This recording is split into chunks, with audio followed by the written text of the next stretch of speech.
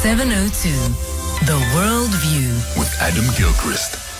Here we go, 21 minutes after 8 o'clock, news from elsewhere in the world. The US, even they are acknowledging the civilian deaths in Gaza, still, of course, declaring unequivocal support for Israel.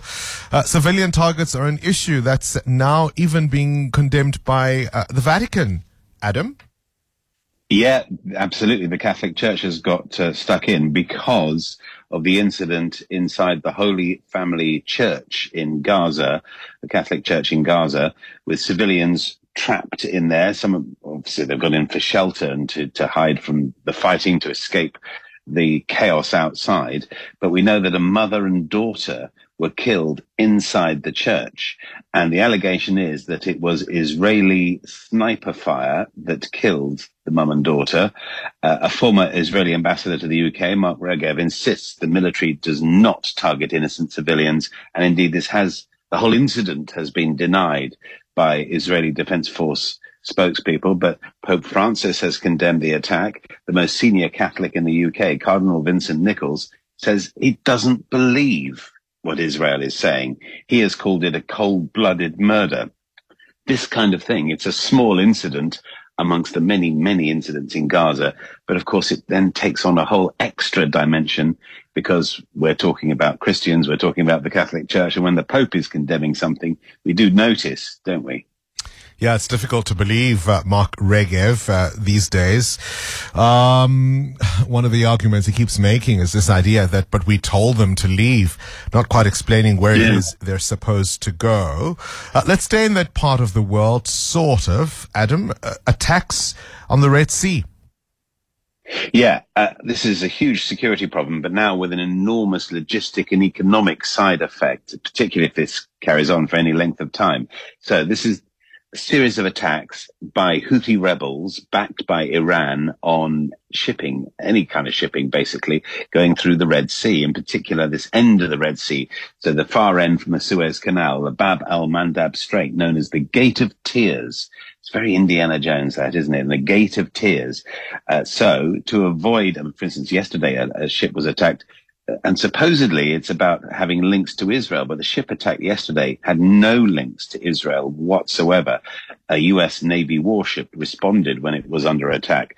So a number of companies have now decided, you know what, we're just not going to send our ships anywhere near the Red Sea. And these are huge companies, BP, Maersk, MSC, the Evergreen Line, dozens of them. As a result, then suddenly the knock-on effect, supply chains, product delays, prices going up, in particular oil prices potentially going up. To start with, it shouldn't affect South Africa, but of course, if Europe is sneezing, I'm afraid you tend to get a cold, don't you? So, in theory, quite good news for South Africa if you think that, therefore, shipping no longer going through the Suez Canal will, a lot of it, go around the Cape of Good Hope.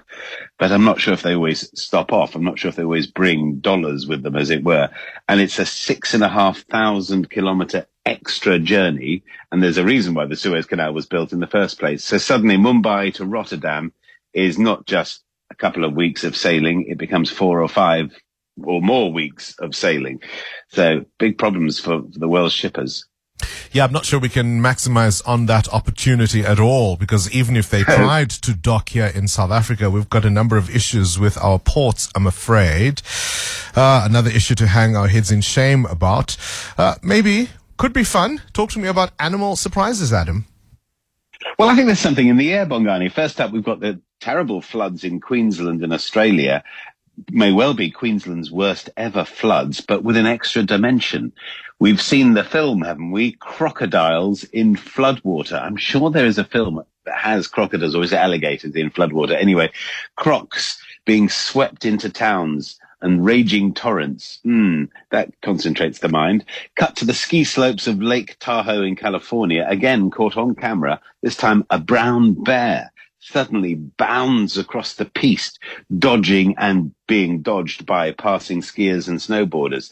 All of this filmed, but it was apparently a baby brown bear trying to reunite with his mum on the other side of a ski slope. All's well that ends well with that one. Meanwhile, in New Jersey, a bull was seen charging down the railway tracks on the New Jersey Transit. An escapee from a slaughterhouse the bull was duly corralled, wrangled, and lassoed, as only they would do in America. The rest of us would just catch it, but no, they've got to corral, wrangle, and lasso. So what next, I'm asking Bongani? Reindeer on the roof? Or in the sky? Maybe? Lions in the streets of Johannesburg. That's something that perhaps people have assumed about us. Every now and again, there's one on the loose, so you never know. Adam Gilchrist with this morning's Worldview.